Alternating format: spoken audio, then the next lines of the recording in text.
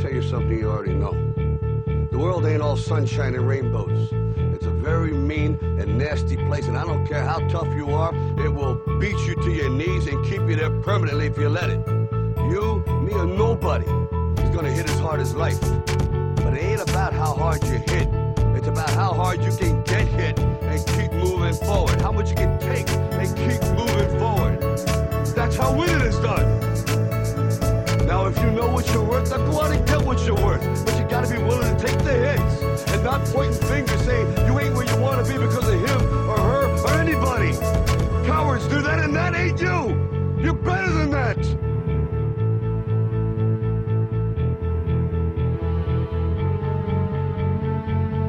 I'm always gonna love you no matter what.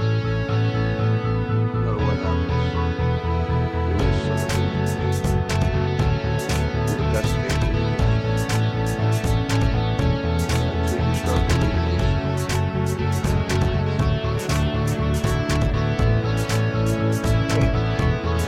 All right, so my podcast this evening is a deep, heavy issue that there's not an American that I know of that would not somehow have a chance of being affected by the opioid epidemic that's going on in the country right now. And Tom Moore here runs a support group for parents, siblings, family members, friends. Anybody can show up to this if they're dealing, like say you got a best friend that's got trouble, they can come talk to you and learn how to cope, how to deal with the situation. Absolutely. Okay, and Tom's group is run through a church. It's a kind of a it's like we were talking before the podcast that some people are a little freaked out about that, but you got to let all that go and go in there and try and get the information that you got to get out of it. Walk through your affairs in just a minute. Right. Now, let's talk about, like, I think that there's a stigma. This topic's got so many stigmas, it's insane. Stigma to the parent that lost the child, which Tom lost his son 5.5 years ago to this epidemic. And then there's also the stigma for the addict, that they're somehow either gluttons or they have no self control or like, and none immoral. Of that. Yeah, immoral, right? I heard that one too. Which, from my research, none of that is even applicable in this situation. Every single person that's out there can become an addict if they're just put into the right situation. Some of my research has gone into I think it's the Purdue family or something like that, the people who came up with OxyContin. And they've made billions of dollars off of this and ruined millions of lives in the process. 34 billion, right? Was their profits, right? I read that. There's just so much to cover in this situation. The first thing would be like, what kind of guy are you? What are the things you like to do? Like, explain before this all went down. What do you do for a living, Tom? I don't even know. I've been in sales my whole life. Okay, what do you sell? Currently, I'm unemployed. Oh, geez. Just lost my position a couple of weeks ago. I was in the automobile industry for about 15 years, but sold outdoor power equipment, worked for a wholesale florist. Kind of been in sales my whole life. Never went through finished college degree, so sales was a way that I figured out I could make some money. I'm a real estate broker. I'm in sales too. Yeah, I sold construction before that. So like hobbies and stuff like that. I saw on your Facebook feed that you were camping just not too long ago. Yeah, regular. Yeah, camping's a big part of my life in the summertime. I grew up camping. My kids grew up camping, and now I've got a granddaughter that we take her camping all the time. Nice. We've got a permanent spot out near Coal City, and it's a nice short drive from New Lenox. So I'm out there like every weekend in the summertime. Good, and that was all your life, or that's always been a thing you've done? Outdoors guy otherwise, hunt, fish, any of that kind of stuff? Kind of gave up on the fishing and just more, recreation, boating. Sure. My brother's got a speedboat and a pontoon boat, and there's a beach there. And, I just like to go out in nature and relax.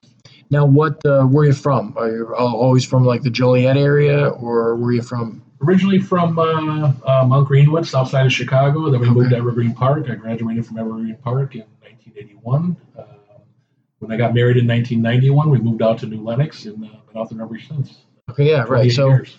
I mean, the base of my audience is probably, the Lincoln Way area as far as that goes. So, like the people that are listening, Tom's a guy just like you are. Tom's, blindsided by this situation that went down, and I would encourage anybody to have a listen to what's going on, just to if there's any sort of something you can glean that'd be preventative in this situation that you could. I mean, what would you say to someone like, what would be something that they should look for early on? Are there some mistakes? I don't want to cross any lines with you either. I don't want to ask something that's gonna make I don't I'm not. You can ask me anything. Okay, good. But as far as the biggest preventative thing to do is to just get educated. Don't think that it can't happen to you. Don't think it won't happen to your kids. My kids, my son, honor roll students, athletes. It happened so fast, and when I found out that there was heroin in our neighborhood, my kids were both in high school, and when I found out there was heroin in my neighborhood, it just blindsided me. It just wasn't something on my radar. Now, how did it get? So, how old are you, Tom? Do you mind me asking? 55. 55. Okay, I'm 48, and growing up, we grew up in the Frankfurt area. Heroin just was not. I mean, we heard about it every once in a while, but it just was not a thing that was around for us to, for anyone to even mess with anyway. And it never seemed like something that was even remotely appealing to me as far as that goes. Like I saw it on that there was just so many people taking these pain pills. And in my opinion, and everything that I talk about is my opinion. But in my opinion, the drug cartels, they're business people. They're not foolish.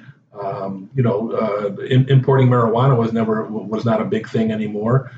We were growing marijuana in the States here, so they saw the need for pain relief, and they started making heroin readily available, on the streets. Yeah, that's something I never looked into. Like if there was, because obviously there had to be a jump in that, and then the addition of fentanyl being. What I saw was 2 grains of salt worth of that can kill you. Fentanyl's a game changer. Right. And here's the thing about fentanyl. Heroin, you have to, it's a crop, the poppy plant. So you have to plant it. You have to manage it. You have to cultivate it. You have to process it. And then you have to transport it. The fentanyl is chemical. It's made in a lab. Synthetic, right? Right. And it's so much more potent and so much easier. You can smuggle large quantities. Much easier. When all you need is 2 grains of salt to kill you. A couple of grains of salt. It's insane. Yeah. And it's kind of the dealers and distributors. It's all they're not scientists. They're using people as guinea pigs and trying to the heroin. Most of the heroin in this part of the country comes from Mexico. It's a lower grade of heroin, black tar heroin, and so the dealers use the fentanyl to help boost the quality of the heroin. Sure. They don't have a fentanyl problem over in Europe. From what I've read about, over in Europe, they get great high quality heroin from Afghanistan. So that's why I heard that a lot of Europe gets all their from Afghanistan. That's the deal. Right. But they don't deal with it. They don't have a fentanyl problem over there, at least not yet, like we do here, because they don't have a quality issue. Okay, so I saw a documentary that was talking about the history of the poppy plant, which is where heroin's derived from, the poppy seed or whatever it is, and people have been taking heroin since the Roman Empire days, since ancient China and stuff like that. But it was never like it was always a medicine, not a drug of pleasure sort of thing. And then in this country, you could get prescribed heroin at one time. That there were ads and stuff I saw that were in the Bayer, right, was right. So I mean, I don't know what's gone on because the numbers that I found are staggering. I mean, I was talking before the podcast, numbers like 70, 80,000 people dying. You said 200 people a day. 200 people a day. That's like a plane full of people falling out of the sky every day. And there's no. I know too many people in my suburban life that are affected by this. Like, I mean, I think I know 5 people that their families lost somebody. Maybe not to overdose. One guy had a heart attack. Like they said, it was unrelated, but he was so screwed up for so long. I gotta imagine that goes back to that. But so like we're all these people are affected by this, and has there been any meaningful legislation passed? I haven't seen any that in my research that like was a game changer. I don't think so yet. It's coming very slow. Again, in my opinion, I think that this epidemic, this crisis, isn't going to be solved by the government. It's going to be solved one community at a time. People standing up, people getting educated, people being aware, and people making a difference and taking back, changing perceptions, and it's. I don't believe that drugs are a problem. I think the drugs are a symptom of a problem.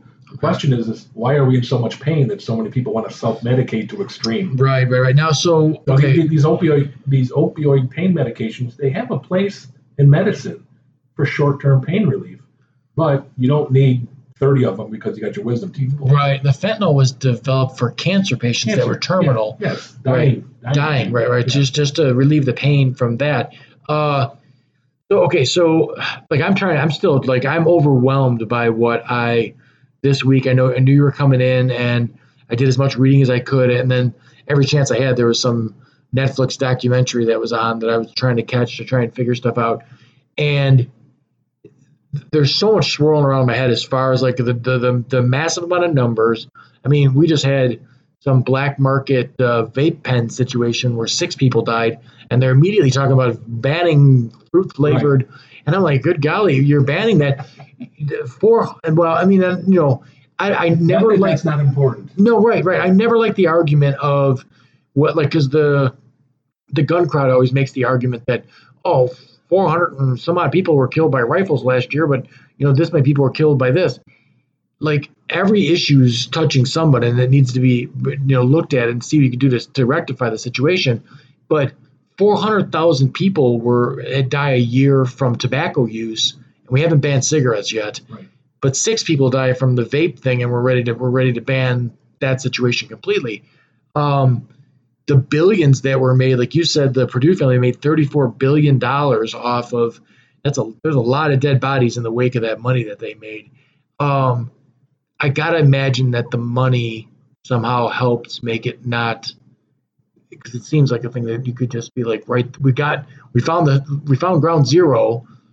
We could do something right here with the drug prescription situation, because I think doctors were getting wealthy off of prescribing it. Sure. And the pharmaceutical companies were doing real well too.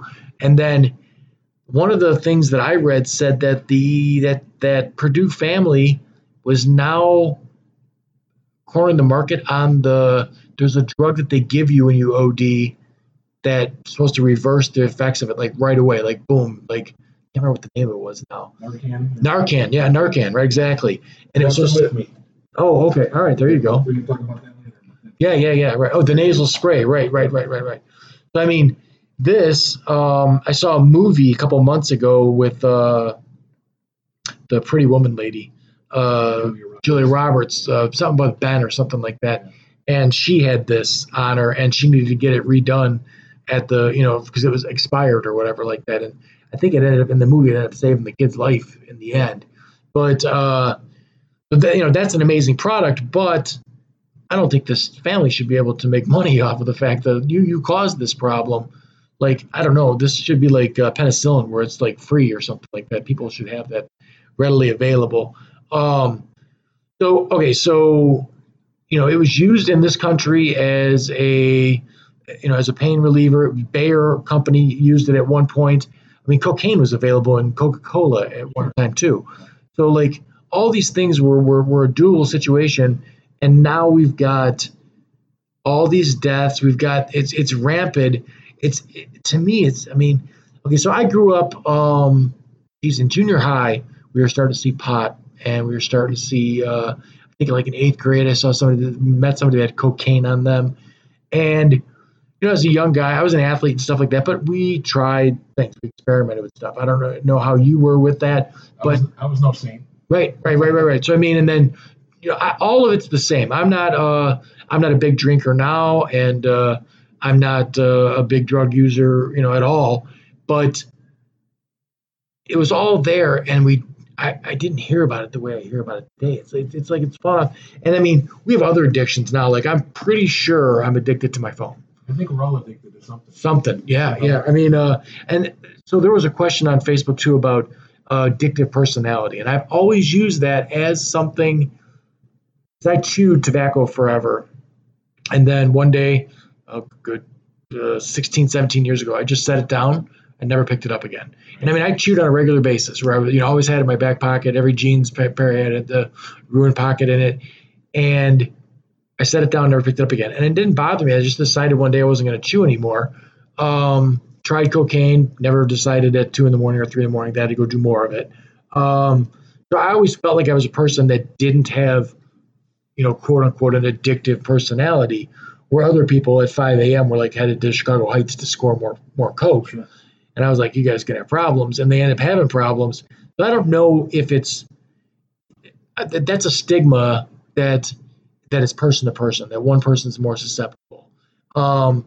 We've all seen the studies where they put the monkey or the rat in the cage and they give it the 2 bottles of water, the one that's water and then the one that's got cocaine in it, and then the rat ends up killing himself with that. I saw another one, though, that they did in Denmark or Sweden or something like that they made the cage that the rat was in Rat Park. Yep. And gave him other fun things to do. He had plenty of sex. He had plenty of foods that he liked. He had plenty of entertaining things, he could chase things around, all that other stuff. And they gave it the 2 waters, and he chose the regular water, not the cocaine. So what are we doing wrong? You're someone that's probably spent a lot of time. When I got injured, I spent a lot of time looking at the ceiling, trying to figure out, how to end up here, sort of a thing. My cat might want to join the podcast here. But everybody needs a little. Right. So, what do you come up with as a guy who was put into this situation? As what are we doing wrong? Because our suicide rates are going way up too. Yeah. I mean, just regular suicide, not by drug. And I mean, I think I'm hearing that middle-aged men are jumping in a huge way, suicide-wise. Well, I think the substance abuse and mental illness walk hand in hand. I mean, when you're medicating to extreme, you're killing the pain. You're trying to get rid of the pain. So again, the question: why are we in so much pain? That we feel the need to, escape. Reality. Why is it so bad? And as a society, it's, and I believe this is a societal problem. It's all of our problems, even if you don't think you're affected yet, you are. But if it's not directly in your family, God bless you. But everybody's labeled. You're tall, you're short, you're fat, you're skinny, you're black, you're white, you're Republican, you're Democrat. Right. How does someone growing up? How does somebody fit in? I've voted Republican before I voted Democrat. Sure. I don't align myself either way. I try to look for a good candidate, who's going to make a difference. So, I think it's a lot tougher, especially for the younger generations growing up nowadays, to find out who they are, to fit in, Sure, you're not this, you're not that, but you have to associate with somebody, Right. And, it's just, the stigma around the substance abuse, the stigma around mental illness, I think is the biggest thing that has to change. When I was growing up, I'm a little bit older than you, but right. In the 60s or 70s, and you said, "Oh, I'm going to go see a psychologist," someone would look at you and say, "Oh, you're crazy." Yeah. Right. And that was. That's, and I think I would have grown up with the same stigma there, like, oh, must have some problems, or you can't handle this. But I as a guy that's like 48 years old now, I don't know. I think I think that's the thing that I can see people lacking, is just having that ability to talk to somebody on a regular basis, to have a talk. I mean, part of the reason that I picked up the podcast stuff was I'm a real estate broker and a general contractor. I'm super busy this time of year, all summer long. But January, February, December, it's super slow. So like I spent a lot of time just heading up to the Midtown pub for tacos in the afternoon, and we'll sit for 3 hours and talk, or I have a couple of buddies out. We do 6 hours of just talking, because looking at your phone all day long, and that's not, it's not a good way to do it. And then the Facebook thing and all the social media, I relate that to the same thing as when you're driving in your car. Somebody cuts you off in your car, you're flipping them off, you're hollering at, all these obscenities at them, stuff like that. If you're at the grocery store and they did the same thing, you wouldn't do that. Like you would not, like you're right there with them and stuff like that. Like it wouldn't be the same situation. But I don't think people are getting the dopamine that they need from human connection and with the phone, because you're totally connected all the time, but you're not getting that eye contact. You're not getting that also, the text format sucks because people, add in their own attitude to stuff and everything else, where you can get more of a understanding what someone's saying. And, we've probably already talked in 15 or 20 minutes more than, you could text in a day on social media as far as that goes. So, the people need to have, it seems strange, but therapy would be a terrific thing if everybody went somewhere and had someone to talk to. Yeah, raising your hand and asking for help because of a mental illness, because of your anxiety, because of your depression should be no different than going to the doctor because you got a sore throat. Right. And the other thing I saw that a lot of people need to change their stance or their feeling about addiction is they want to push that person away because they feel like, okay, you're dirty and bad, and you're going to probably steal out of my wallet. And might be contagious. Right. Well, I don't know about that, but right. But they want to push them away because they don't want the chance of getting hurt by this person who's obviously got, some issues with substance abuse. So, but what should be done is you should pull that person closer, get them tighter to you and try and find out, what can we do, man, to get this. But on smaller levels, you're asking me, what's the pain? What's the pain? Why are you hurting so bad? Right. And some people, nowadays, I hate, that people are so offended by everything. Some of that's just fake outrage. But I'm always amazed when I see people that are suicidal or upset about, they're jealous of other people's lifestyle that they see on their social media. Jealous of the food they're eating, their cars they're driving, the women they're sleeping with, all that kind of stuff makes it, hurts the guy in his brain because he's not getting that stuff. But you're only seeing exactly what this other person's putting forward, and some of it's all fake. It's just bullshit. So yeah, I think there's a human connection problem that we're having, but when did this epidemic start? Because the things I read were the areas in Ohio and West Virginia where the coal mining was at were hit the hardest with these people that were prescribed. The one town was prescribed some ludicrous, there was something like 70,000 people in the whole 3-town area, and they were prescribed over 7 million pills in a year or something crazy. And people got to do some math. 7 million and 70,000, not a close number. These people are taking a lot of pills. So how can we draw it back to the start of this thing? And then, I hate to ask you big questions how do we get out of this? How do we get, because it's a massive, when someone says 70,000 people are being killed a year, it's a massive number. Yes. So 200 people a day. But in your opinion, how do we move forward? What needs to be done? Well, if you were to pass, you got a magic wand and you're going to pass legislation, what do you do? You know what? I don't usually spend time thinking that big. I try to just help my community. What needs to be done. Here again, there are people who are living with chronic pain and who don't abuse these drugs, and these drugs have a place, I believe, in our in some people's lives. But the people with, like you said earlier, that may have an addictive personality, that may have a mental illness, that may be suffering from depression or anxiety. Some people's brains, we're all wired differently.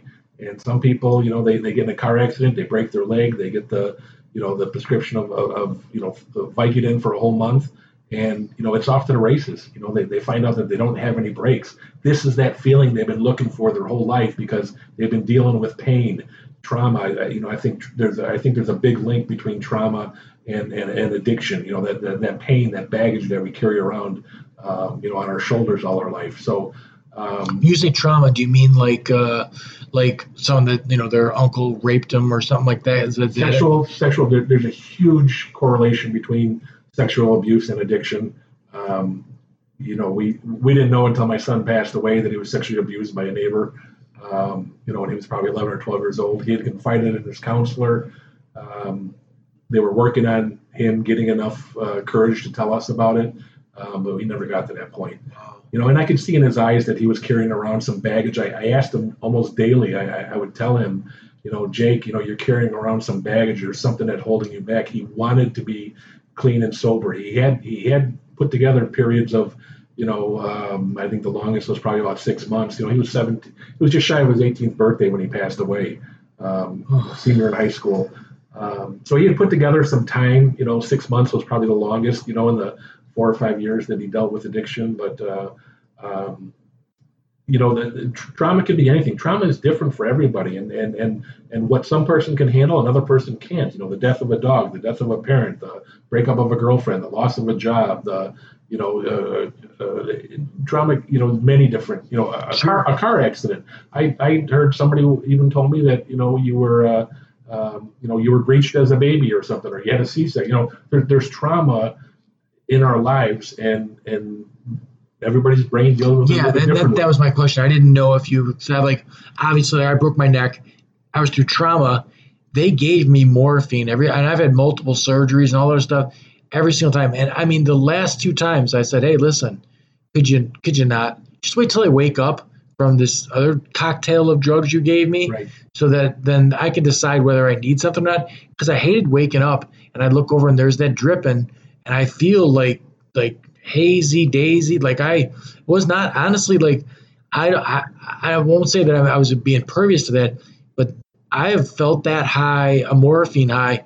And the very first time I felt it, I think it was 8 or 9 days that I was on that drip, because I was opened up like a pork chop on the back of my neck. And I was high for, a good almost 2 weeks. And when I came off it, I felt terrible.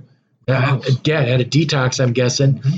And I never wanted to feel that feeling again. The next time I felt it, I'm like, oh, I don't like that. I don't like this at all.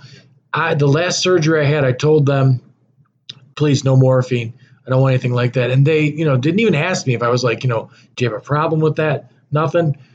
I was put out for the surgery, opened up again. My neck was opened up. And this is 7 or 8 years ago. And when I woke up, they had the frickin' drip going on there, and I was mad. I'm like, hey, I told you I didn't, we didn't. And I'm like, you write down everything. Why wouldn't this be written down? So I think it's certainly a go-to for sure for anyone that's in the medical industry. And that's a whole other tangent we can go off on. It's years. I'm not big on statistics and numbers and everything, but years ago, the American Medical Association made pain, one of the indicators of healthy living, whatever.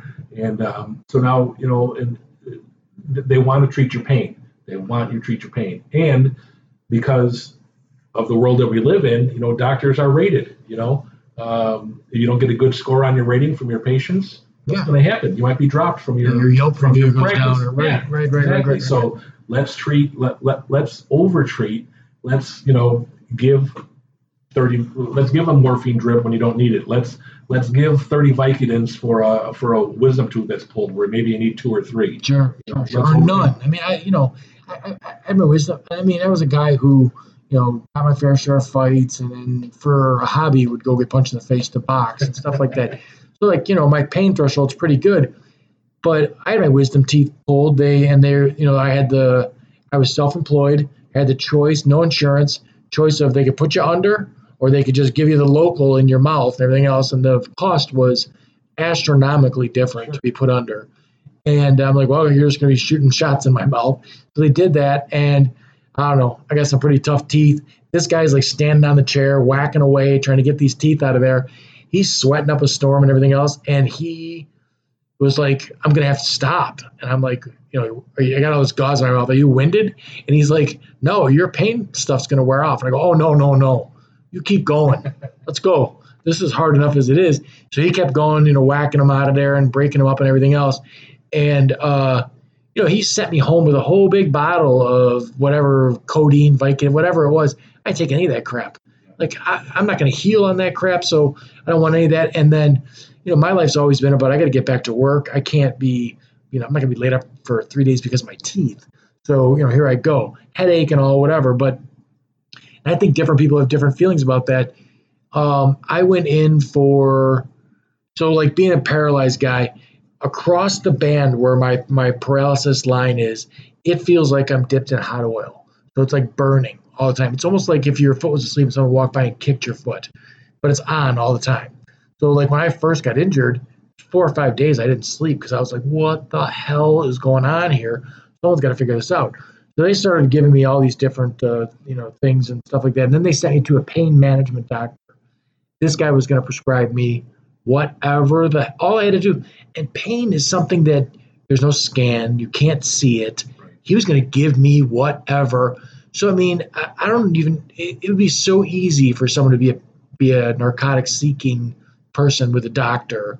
So, and that's what happens is once somebody becomes dependent on whatever they're using, right, they know what to say. They know what to tell the doctor. And so often it's, what they call polysubstance abuse, where it's not just one thing. I mean, you don't find just a heroin addict. I mean, a heroin addict is willing to do whatever it takes to kill the pain. Heroin works the best.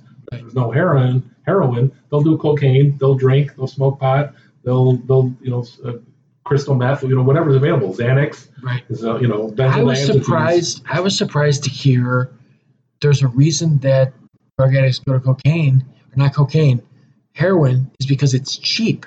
It is cheap. I that blew me away. I was surprised. I always kind of thought like, okay, marijuana, that was something that just wasn't my thing when we were kids because it made people go to sleep. It was like, that's not my thing. But it was cheap. You could get, $15 worth of this and get, a couple joints out of it or whatever like that. Where, and then cocaine was a little bit more. And I always figured if you're stepping up the effects or whatever, then you're going to be stepping up the cost as well. But a lot of these people turn to heroin because the prescription drug's outrageously expensive, mm-hmm. but the derivative, the heroin, is incredibly cheap. $10 for a little bag. Yeah, well, yeah, we learned that one too. I was in New Orleans, and this woman who was sort of attractive walked up and propositioned me for $13. And I looked at her and I go, $13? This is what you're asking for is $13? I was blown away. So I'm like, yeah, no, I'm not going to pay for sex. And $13, I'm like, oh my God, what do you have? Like, what? This is horrible. Not 2 hours later, another woman, same thing, propositioned me, and it was like $14 or $12. Some other weird number that was like, I'm like, what the hell? So got in a cab at some point, and I said to the cab driver, like, all right, man, I got to ask. I was propositioned twice tonight on the street by street walking women, and they were looking for like small numbers. Like, that's exactly what she needs to get her fix, and that's it.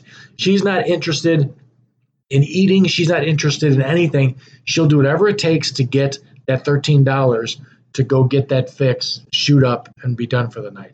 Because unfortunately, what drives people to do things that they wouldn't normally do is because if they don't get their fix, they go through those withdrawals. Right. And those withdrawals are hell. Sure. Now, okay, so my understanding of it, and I keep going back to the science of it. And I mean, I want to get onto the, how people and we deal with that stuff, but so your brain releases dopamine when you get things like your favorite food, when you get sex and stuff like that. And the documentary I watched said that heroin is something like 180 times the dopamine of sex. Imagine what that feels like. Yeah, right. I don't know. No, I don't either. Right. But I mean, I can't even, and I totally can. That made me totally understand because sex is wonderful, that why someone would want to go, I got to get right back here again. I mean, that seems to me, if I could wrap up the good feeling I had from 180 sexual encounters in one shot, it seems like a scientist somewhere would have found that out and been like, holy shit, we got to shelf this stuff because this is trouble. Like, this is all, I mean, you would think there'd be smart people somewhere that would be like, we've got to get a handle on this. But so, but your field would be more about how families and stuff cope with these situations. Right. In your time doing it, I got to ask, how long have you been doing the group? I've been running my own group for 3.5 years. 3.5 years? Yep. And so from my understanding of addiction, there are no success stories. No one ever beats it where you're like, you're done. It's a lifelong thing you're going to have to deal with. You know what? That's what most people say. I keep an open mind. I don't. If you take a scale from 0 to 10, and 0 is rock bottom, where they're doing all kinds of drugs and heroin, whatever it is, crystal meth, their life is miserable, and 10 is being 100% abstinence, and their life is good, and they have no drugs. Isn't getting to 5 or 6 or 7 or 8 better than being at 0? You know what I mean? Oh yeah. Incremental change is still change, and that's good for sure. Yes. So studies say that the vast majority of people that experiment with drugs just quit. They just they don't find enjoyment anymore, or they give it up, or it's not. It's an environmental thing maybe, where they were working somewhere and they had a connection and they partied all the time, but then they move on to another job, or they change towns or something, and they don't do it anymore. Now that's not everybody. Right. Some people, like that we said, there is a brain component there that brains are wired differently, and some people just don't have those breaks to be able to stop. But my experience talking with people who have suffered from substance abuse that would call themselves addicts would tell you that they're an addict for the rest of their life. Is that everybody though? I keep it, like I said, I keep an open mind. I think some people. I did a lot of partying when I was younger. I did a lot of cocaine. I don't anymore. I never suffered any real consequences. I didn't lose my marriage. I didn't lose any jobs. And I was able to say, I'm kind of getting older than I grew out of it, I guess. Sure. So now my friend that put me in contact with you was a guy who, to my knowledge, has never done a drug in his life. And so, you got, what I'm trying to show is just that you've got both ends of, or anywhere in the spectrum. You're a guy that partied and stuff like that. I'm a guy that partied and stuff like that. And our friend Hank wasn't a guy that did that. He was a guy that had some beers and stuff like that. Like, I was floored completely. I was knocked out of my socks when someone told me what had happened with his son passing away. And I was like, no. And I mistook his other son, who I had met a bunch of times, for the guy who had passed away. And I'm like, this can't be. Someone's got the wrong information. So, like, there's, whether they say that people that I know there's people out there that were partiers that are like, well, I'm not worried about that because I know all the tricks. They can't get away with anything with me. I was in that situation. I'll sniff that out right away. Bullshit. Yeah. You never know. No. And I try and, with my sons, I know there's no way for me to prevent, something from happening. They're going to have to do it on their own or however it works. I just try and have as many talks with them as I can. Like, hey, man. That's where the education is key. Right. There's nothing that you're going to do in your life. I go, hey, if you're out tomorrow night and you murder a family of 5, we're going to have to go from that point and figure out what we're going to do from then. But you're going to come talk to me about it because I'm the only person in the world that's on your side 100%. So, we need to figure this out. But, and I don't even know in that situation, I think removing the stigma has to help because I think there's got to be kids that are embarrassed to come to their parents and say, I'm screwed up on this situation. How did I get here? Yeah, because my dad's thought on drugs, and he was a guy that smoked pot and stuff in the 60s. And he was like, if you do drugs, I'll kill you. Like, he was going to rule me with an iron fist, like, sort of a deal, which had zero effect on me. None. I was like, that's not, you're going to kill me for something tomorrow anyway, so whatever. But I had another buddy of mine, Bob. We went over to his house. His parents were kind of hippies. And my dad had just said this to me like a week before that. Went over to Bob's to pick him up to head out for the night. We were going to drink. We were going to do whatever. We're going to party somewhere.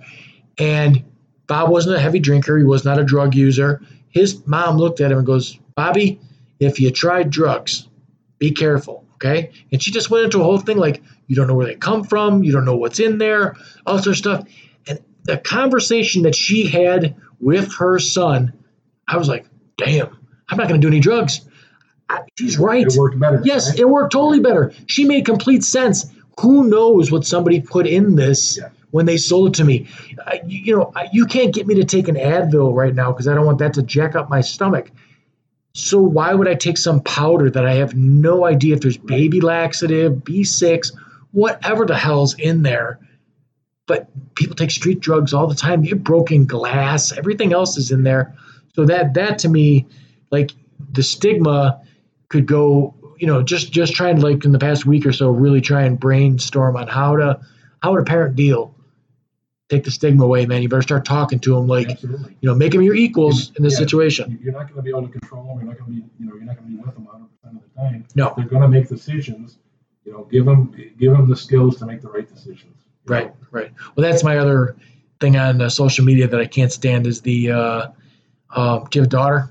Yes. Okay, I do too. And I see these stupid memes with a guy with a shotgun or a machine gun or something. And it's like, he's coming to date my daughter, and he's got the gun. He's got a T-shirt with the gun and the daughter. And I'm like, listen, dude, put the gun away because that's not going to do anything. If that dude's going to bang your daughter, he's going to bang your daughter if she lets him. And then secondly, start talking to your daughter. Start having a rapport with your daughter so she makes better choices rather than you can't. Respect herself. Right. Don't, and there's women out there that have sex for all kinds of weird reasons, right? They have sex because, dad didn't pay enough attention to them. They have sex because somebody paid too much attention to them. All that stuff goes on. So you never know what's going on in somebody's head. You're not going to stop them by threatening anybody's life as far as that goes. Because I don't know. I'm sure there's been a parent out there that has dealt with addiction that they thought, I'll chain them up, I'll lock them up, I'll handcuff them to the damn bed, Sure. And that's going to somehow solve it. You got to get inside that head. You got to somehow make it their choice to do that thing that's different. Like that DiCaprio movie Inception, where they like make the guy believe that he thought up the idea, sort of a deal. Like you got to somehow get like to there. So the stigma, and then what else? I mean, what else would be? What would you do? Or why would you do it differently? How would I do it differently?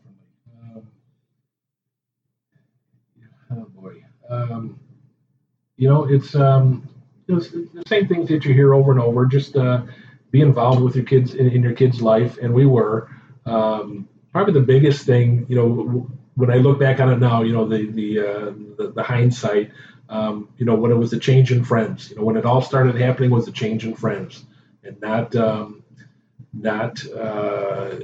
getting to know those kids, getting to know their parents, getting to a better grip on what was happening. My kids were bright. They were athletes. I thought they had the coping skills. I thought they had the brains to be able to say no. But the old adage is if you hang around a barbershop long enough, eventually you get a haircut. Sure. So if that's where that's where you're hanging out, and that's I saw the change. I saw the change in friends. And that's really where it started, because my daughter. I talk about my daughter too. My daughter's in recovery. Okay. My daughter. She was she didn't quite fit in. She dealt with anxiety, she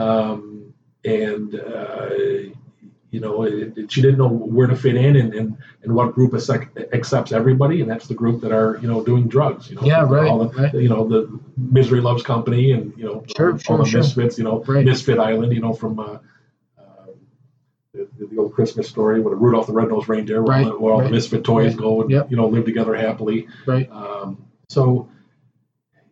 The biggest thing here again, when I found out there was heroin in our neighborhood and kids started dying, and they were doing it in high school, I was just blindsided, and I started on this mission to learn as much as I possibly could about addiction and the drugs. Heroin opioids are getting all the attention now, but it's much bigger than that. Methamphetamine and the prescription drugs, the benzodiazepines, the Xanax. I read an article a couple years ago, Xanax being the number one abused drug by grammar school kids. Well, yeah, some of this is now there's certain situations that I look at that I'm like, this has got to be on the parents, because there's kids that are, my sons were diagnosed with ADHD at like 6 years old. 6 years old, they were like, it was said that they're going to need something. Like my one boy was like, even in school, he had to sit on the bouncy ball, in the class. He's just constantly moving and everything else. And for us, my remedy, and I'm not saying that this is a remedy in any way, shape, or form, was I'm going to put that kid in wrestling, because it's going to be such strenuous workouts that, we're going to try and take care of it this way. But there's parents that are loading their kids up on Adderall at 7 or 8 years old. That's got to have an effect on a brain, as far as that. And Xanax, and Xanax is a Valium, right? Like the benzodiazepine. Valium. Yeah. Valium, right? Same thing, right? Mood stabilizer. Yeah, right. So like that's got to have. I don't know what the. And again, I don't try to get too extreme and that kind of stuff. I mean, because you'll have parents out there, maybe parents who are watching this, that will say how much those drugs are helping their kids. My son can study now. My daughter's getting better grades. That. But there's got to be some kind of connection there, like you said. Especially when a young adult, pre-adult, teenager, preteen is taking blue pills from the doctor, and then he goes to school and Johnny's got red pills, and hey, well, these pills help me. I wonder what those pills do. So the thinking in the brain is saying that these help me. Why don't I try? Hey, let's swap and see what happens. So the sharing, the sharing of. Well, the Adderall speed. Yeah. So you're just taking speed. It's methamphetamine. Right. Basically. And I mean, for me, I'm not even a coffee drinker. I won't even. I'm wired all the time as it is. I see people that are dependent on coffee. And it's a big joke and all that other stuff that, I got in my coffee. It's legal. It's legal, right. Like you were talking about earlier, right.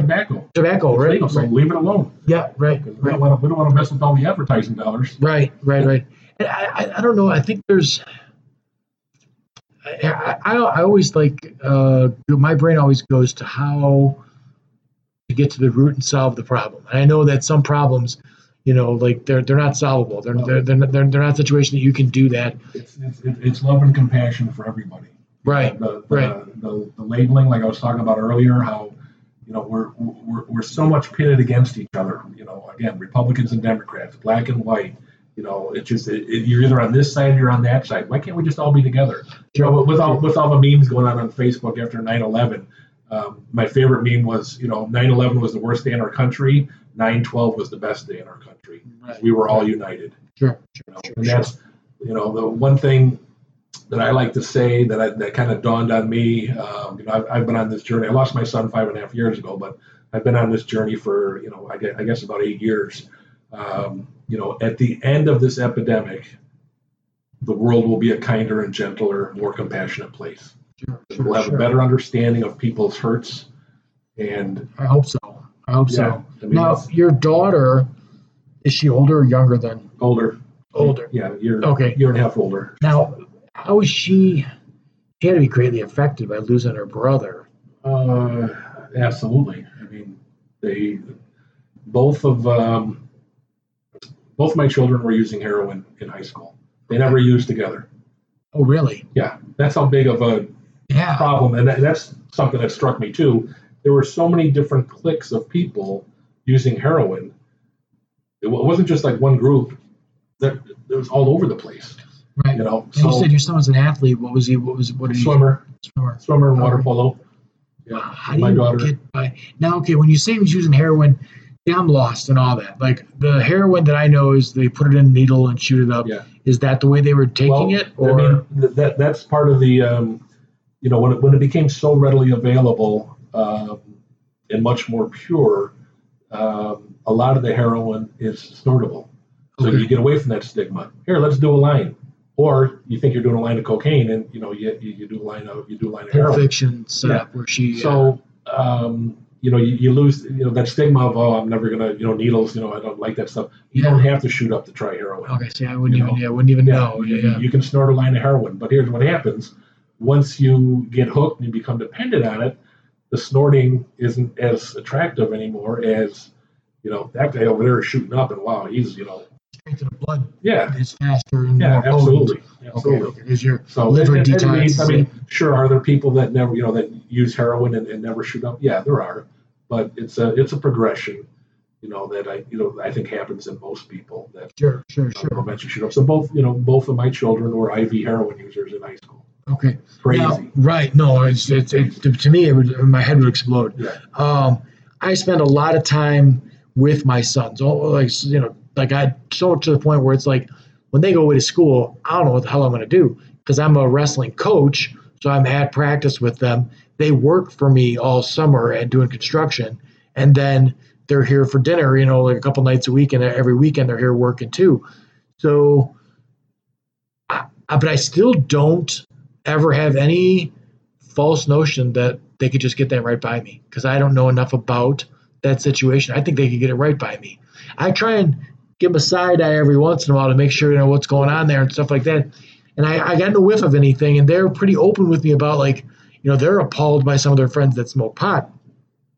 Now, how are you on that? Do you feel like that stuff's because now they're legalizing pot in Illinois. So do you think there are people out there that think that's supposed to help the situation because they'll turn to the legal cheap, pot that you can buy from wherever, dispensary, versus getting street drugs, heroin. Yeah, again, I think it falls back in. I do believe that marijuana has some medicinal values. Okay. I smoked pot for a big portion of my life too. Okay. But I was never, I like this stuff because I'm surprised by the things that you're saying because I was really thinking I was going to run into a guy that had no prior history with any of that stuff, no. And then boom. I'm pretty street smart with all the drugs. Right. I just never came across heroin. Yeah. Or opiates. I was never a downer person. I've never taken any pills. I've never taken an antidepressant. I've never taken a Xanax. I had a Valium once, and that was before I had my vasectomy. Yeah. Is that what you call it? No, that's for a woman. Yeah, breast reduction. When I got snipped, for lack of a better word. Yeah, vasectomy. Right. I had a Valium once, but I was always an adrenaline freak. I was, sure. But I use the marijuana, I think, more as control anxiety and, like that. Again, I don't use it now, but so I think it has a place. But again, I think it goes back to the person and what they're, what kind of pain they're trying to hide. I led a pretty happy lifestyle. Did I make mistakes? A ton of them. Did I do some bad things that I'm ashamed of? Of course I did. But I never let them dwell and never let them, weigh me down. Right. Now for a person, here I definitely don't think 21 years old. Yes, are younger kids going to have easier access to it? Yeah, probably. But guess what? They already do. So I'm not pro or anti. It's going to happen. I was really surprised as a young guy. I was at a party and somebody had raided somebody's medical or their medicine cabinet, and they had a whole mess of pills and they were taking them. And I'm like, you don't even know what that does? Yeah, right. It freaked me out. I was like, Skittles party. Yeah, I was like, kids, what? The kids throw all the pills in a just taking stuff. Yeah, I'm like, I'm not touching any of that. Not for me at least. I couldn't even imagine it. And I wouldn't say that I had the happiest of childhoods. I mean, my home life was not a good one as far as that went. I remember being completely relieved when my parents finally got a divorce. Thank God. I was 15 years old, but I was thrilled. I'm like, holy cow. And I wasn't thrilled because 2 Christmases. I was thrilled because, you two people just don't belong in the same place together. But I still, couldn't imagine that going there and doing that sort of a thing where from what I hear from kids nowadays, that's the norm. You better watch your medicine cabinet sort of situation. Lock everything up. Yep. If you're at home watching this and you don't have your medications locked up, go buy yourself a safe. Right. That's exactly where I was going. I was hoping you would say the same, right? Because that seems like the quickest way you could get yourself screwed up. People go to grandma's house and steal her medications. Right. I've even, that's, you don't want anything in your medicine cabinet stronger than Tylenol or Advil. Right. Okay. Yeah, that would be, because I mean, from my knowledge of it is most people are the wrestler that we'd heard about. He had hurt his knee and they gave him pain pills to deal with the knee situation. He was like a sophomore when he hurt his knee. His entire junior year, he was laid up with the knee, but he was taking opioids the entire time. After junior year, he OD'd over the summer on heroin and came back senior year. I think he'll have a struggle the rest of his life. He came back senior year and won a state title after that, which I was completely surprised about. But yeah, he managed to do that. But like I said, from the things I've read, you're not out of the woods till you're. I don't know if ever. Like as far as that went, like you got to watch yourself. I think, and again, my personal opinion, I've never, I've taken opioids for pain, after surgery or something like that. But I was never that person. So, right. From what I've seen, I've never been there, so I have no idea what it's like. But from my eyes, from what I've seen with my children, from what I've seen with, dealing with other people, is that class of drugs is really demonic. Right. You're dancing with the devil, and once you've gone there, it's a really slippery slope to take you right back there. You don't want to mess with that again. Now, seeing you said both of your children were intravenous heroin users in high school. Now, do they have people all around them that have? I mean, were they constantly going to funerals and wakes and stuff like that? Because the circles that they were in had to be devastating. There's been quite a few people from a couple years younger, and a couple years older than my children, that have passed away. Right. So, and you'd think that would be enough, right? You see your friend die, you think that would be enough to make you walk away. The drug has such a strong grip on you. Yeah, and I don't know what I don't stalk my kids on social media, which a lot of parents do, and I sometimes I don't know if that's a mistake on my part or not, but I don't want to try and keep an eye on them that way. I want to try and have a rapport with them, but some of the stuff that my sons will show me, they're like, look at this idiot, and he's all about his nicotine habit or whatever he's doing, that he's talking about it. Some of that stuff is super cool as far as the other kids go. I think. I don't know. I still think that growing up, if anybody had heroin, I don't think it was cool. I would have punched him in the face. If somebody said, "Hey, you want to do some heroin?" Right. Punch him in the face. Right. Yeah, because it seems like something that would be totally devastating. Here's something that I've also come to believe, and it may not be 100% true, but I think it's definitely partially true. When we were kids, you could just go to the corner liquor store and hang out outside and ask some guy to buy you a 12-pack of beer, and you would. Yeah. Right. Yeah. Now you can't do that anymore. There's laws, and they crack down. And they card you when you're 40 if you got caught with beer in your car, the cops would make you dump it out, and they'd let you go. Stuff like that. Yeah. Things have changed for the better. But now for a high school kid, I think it's easier for them to get a bag of heroin than a 12-pack of beer. That's interesting that you say that too, because we used to get into fights a lot when we were young guys, and you get in a fight, you fight the guy. A lot of times you become friends with the guy. Nothing was nothing. And then I noticed, 20 years later, kids got into fights and it's in the police blotter and they're in jail and everything else. And I'm like, I don't know if arresting this kid for getting into a fist fight is the best idea in the world because you're screwing his life up. Then maybe he turns to drugs or something like that because he's depressed that his life is labeled as a bad kid. Right, as a bad kid or something like that. Or there was a couple of people that it seems like our system is so backwards. We take a kid who is messed up with drugs. or he gets caught stealing or fighting or whatever he does, and you actually take him out of his school and you put him in a special school for kids that have behavior issues, and then all you're doing is putting him in a situation where he's around more kids that are doing the same thing. They just find better ways to do those same things. Like it's a downward spiral. Exactly what happened with my son.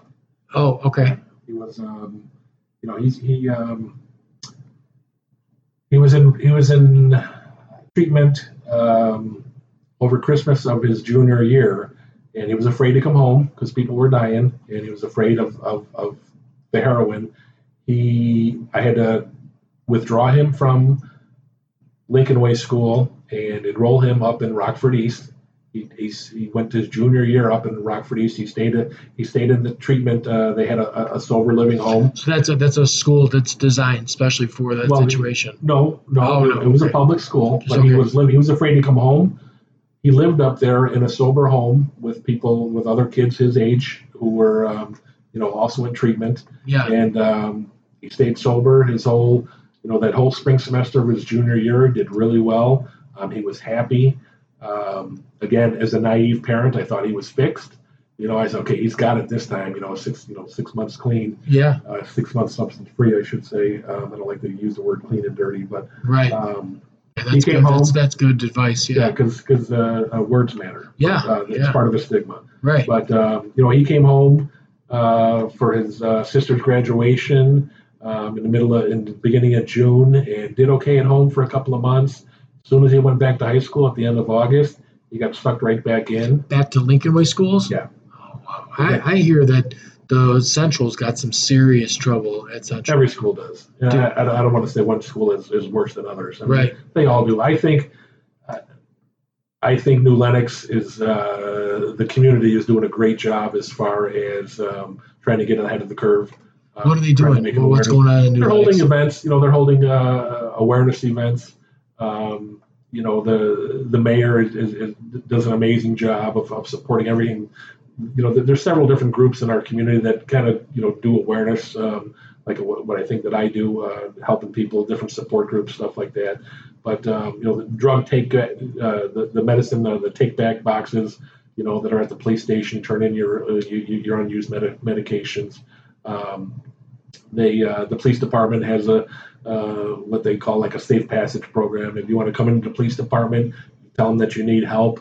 They won't arrest you. Oh, that's outstanding. Put you in the treatment. All you're doing is making it worse. You arrest the kid. Yeah, I mean, you're right. just making his life terrible. Just letting them know that help is available. Right, and that's right, the message. But anyway, getting back, my son, when he went back to his senior year, he got sucked right back in. He ended up overdosing on Klonopin, which is another benzodiazepine. It was the Friday before Labor Day weekend, so he was back in school a week, 10 days maybe, and he got sucked right back in. He was getting, from what I was told by an eyewitness, he was getting pills from somebody on the school bus. Was sharing their medication. And, right. He overdosed in school. He was totally out of it in gym class. They rushed him to the hospital, and then they expelled him. So he went to that alternative school that you were talking about, right. And that was their solution. Put all the bad kids in one room together and let them fix each other. No, right. That's not. You put all the criminals in the same place. Just figure out to be better criminals. In my mind, that's what sealed his fate because he lost all hope. He was so right. Disconnected with normal life. That he just couldn't, and by that time he had burned some of his bridges with good friends that had been, friends most of his life, and so then he was hanging around with younger kids, because younger kids attracted to the older kid, and he went through a lot of friends and good people, that he might have hurt or harmed or stolen from or something like that. It was ugly, he ended up passing away in March. So he went to that school for 6 months or so, and he just couldn't. It was easy. He was a smart kid. He would do a week's worth of, online, to get his high school diploma. He would do a week's worth of work in one day, and then he'd spend a whole week doing nothing. Right. Sure. But I had to keep myself and went to a wake, and the young guy had died of a heroin overdose. and there was the whole group there had to be 25 of this guy's friends. I say that lightly because I don't know if those people are his friends or not. Neck tattoos, and they looked a mess, all of them. And they're all out there smoking and vaping and everything else. And my gut reaction was, you sons of bitches. Like, this is your fault, you people out here. That's the wrong tack. If those people got the same problem, someone needs to get them and help them with some sort of kindness, not, my first reaction was to be aggravated with these people that he was running around with. But I mean, these are all human beings too. They got the same issues going on. Like that, the stigma thing, that's a difficult one to take yourself out of. Because, I mean, it seems like a dirty situation. It seems like a bad, crowd as far as that goes. I'm sure at my son's wake there was people who were high, on heroin. Right. But every person that walked through that line, I gave them a hug and told them to take care of themselves. Yeah, right. I wanted nothing more. I wasn't a revengeful person. Even though, when I heard, found out somebody told me that, who was giving her but my son didn't die of a heroin overdose. It was a combination. It was heart arrhythmia. He had 7 different drugs in his system. His heart gave out. Sure. But what he took that night was Xanax. Okay. It's like 4 or 5 bars of Xanax. And like I said, it's 6 different drugs in his system. But when he came back, when he was up in Rockford, for heroin use, the best of my knowledge, he never used heroin again. I may be wrong, but he was definitely afraid of it. He wanted to be. It almost seems like the wrong place to have a sober house. Rockford seems like there's a good treatment center up there. Is that okay? Yeah. Okay. Because Rockford, I've been through Rockford.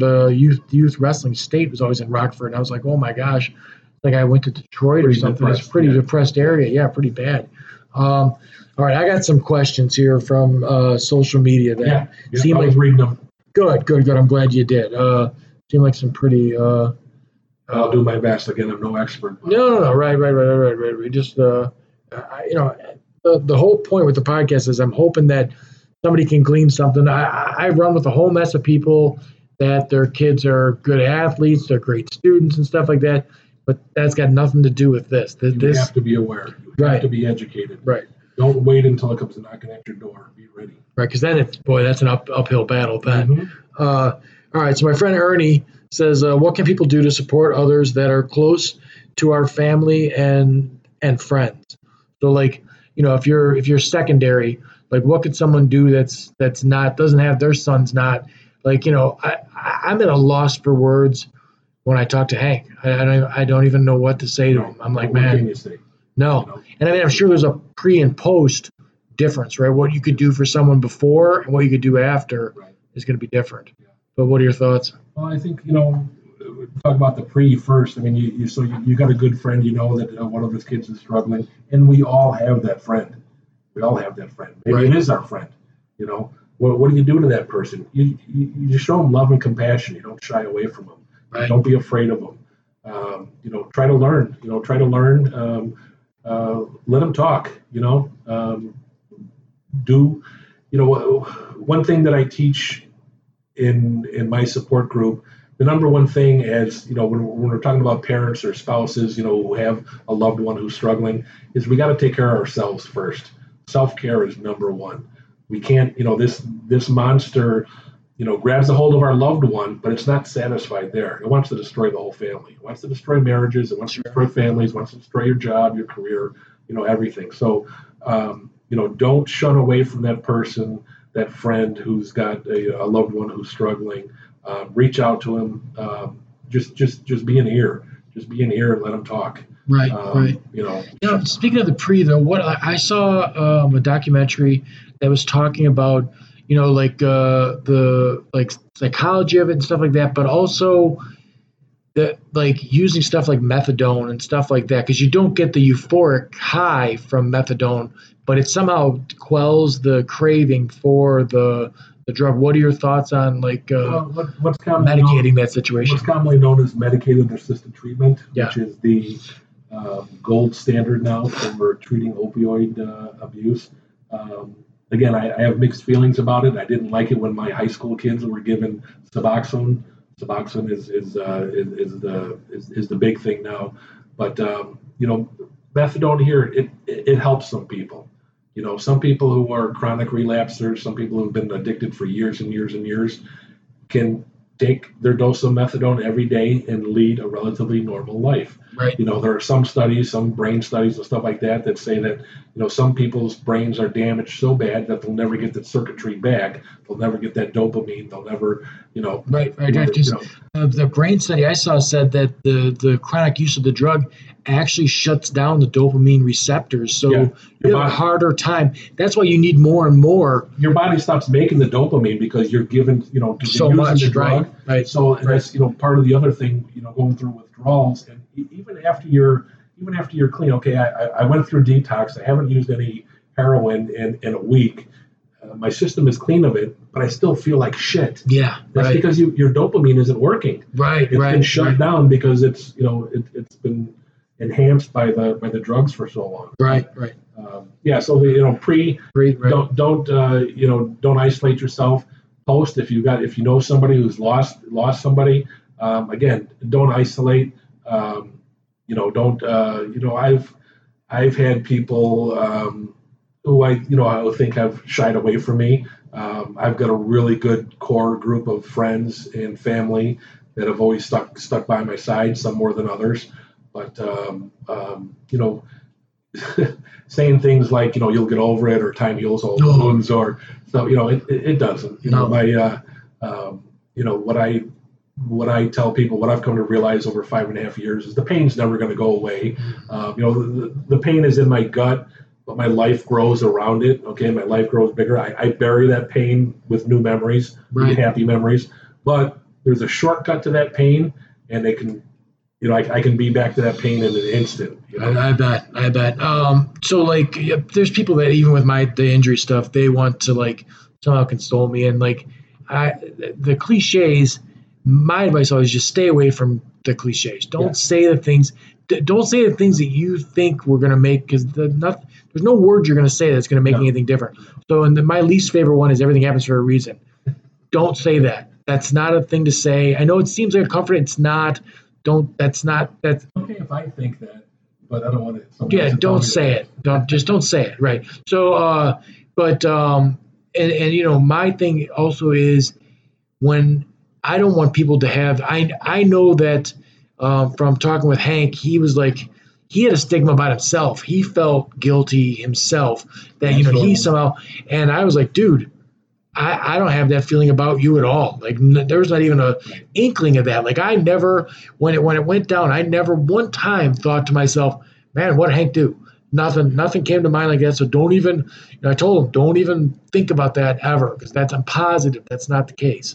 He's a square guy. So there's a saying, when I'm in my support group, we tell the newcomers, you didn't cause it, you can't control it, and you can't cure it. No, right. But you can contribute to it, and that's a whole other story. Talking about enabling, but we can do that at another time. Yeah, right. No, I mean, if you think of some stuff that we can cover, there's a lot of my podcasts. They're just interesting topics, stuff like this.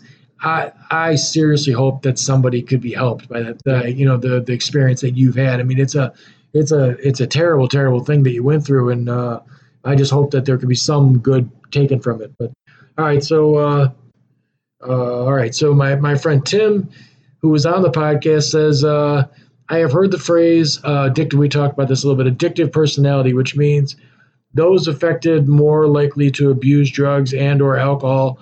Sherlock Holmes, as a fictional character, as an example, seems to have an addictive personality through reverting to his cocaine habit when he didn't have cases to solve as related to in the stories.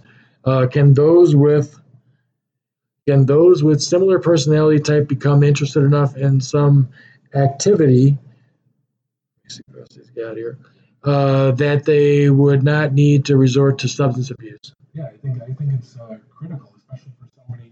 When somebody does get into recovery, somebody who's had a problem get into recovery, you have to stay busy. You have to replace that euphoria. Many people turn to exercise. They turn to, like I said earlier, we're all addicted to something. Yeah.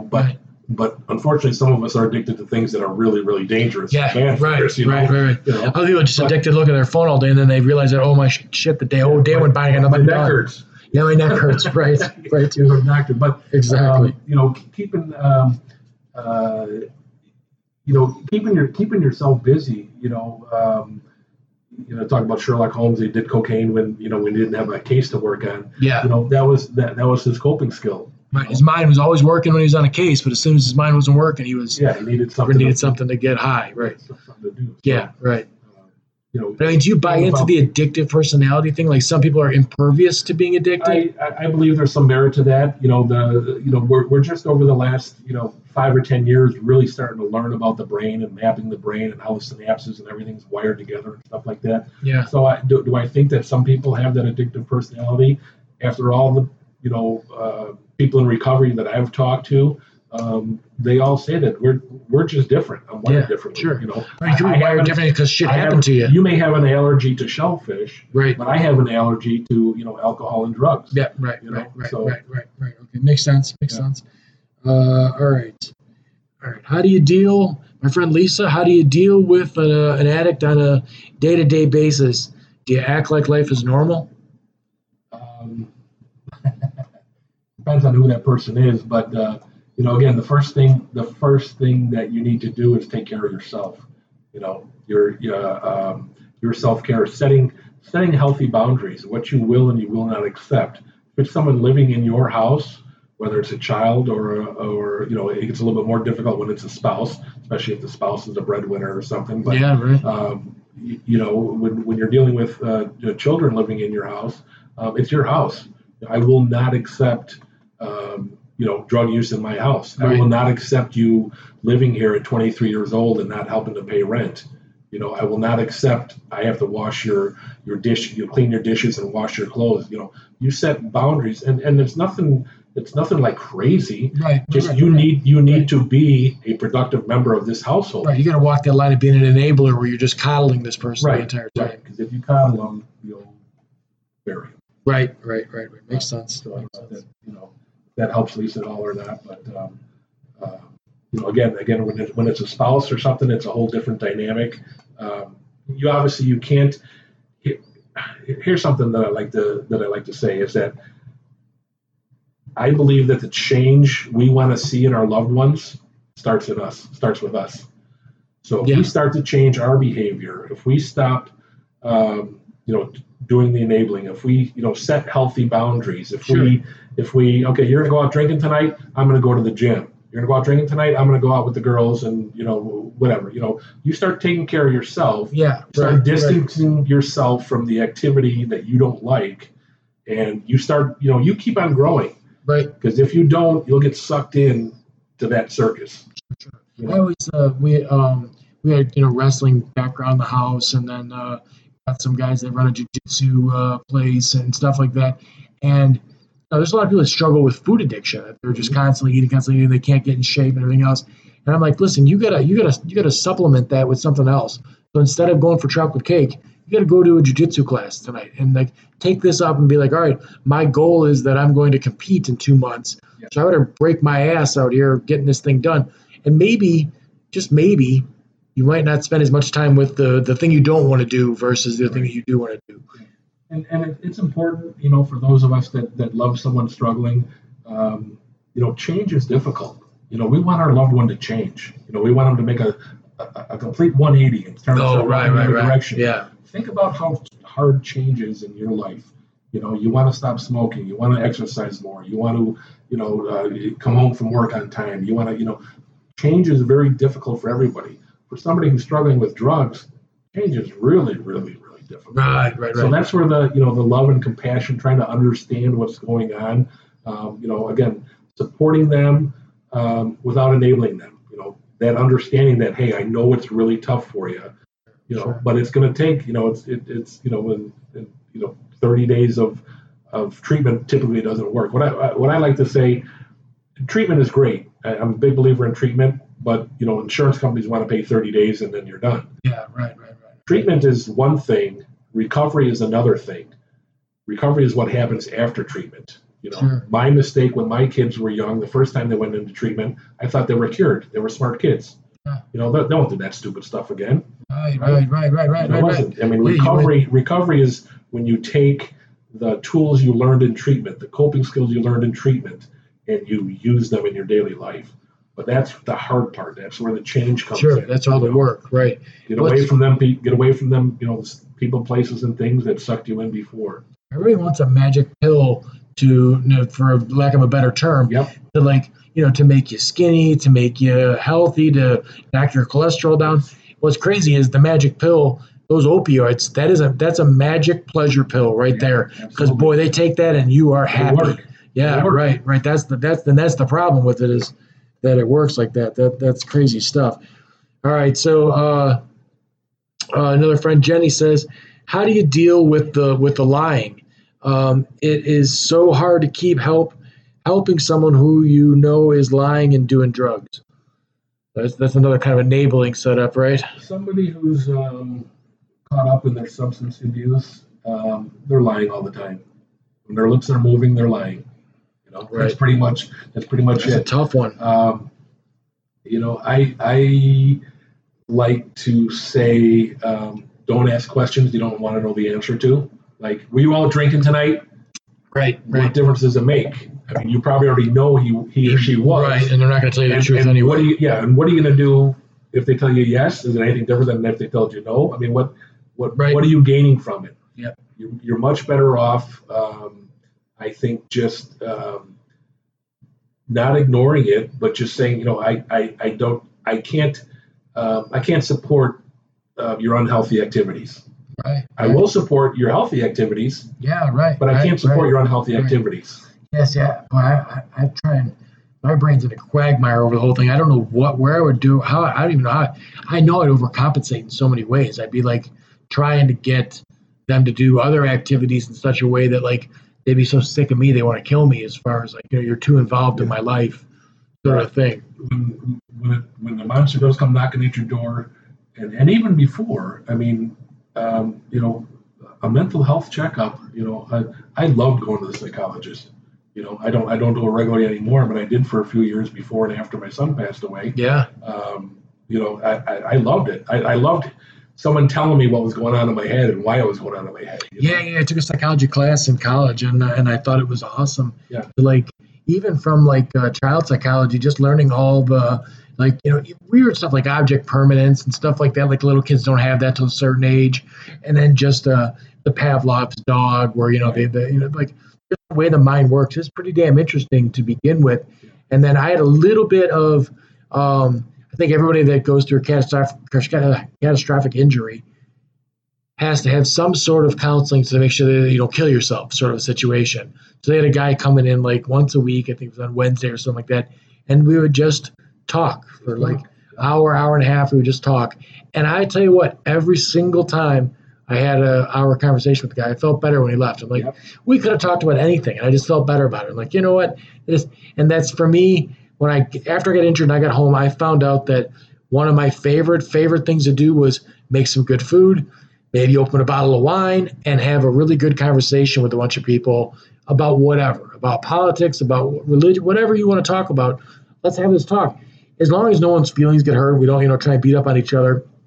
Usually, you walk away with a pretty damn good feeling about like. You might have learned something. Might learn something too. Right. That's why I like the podcast stuff so much. So, all right. So, Leanne has a question here. It's how do you deal with an addict who is an ex and verbally abuses at every possible chance, in addition to being self-loathing to the point you can keep from blocking said person just for peace?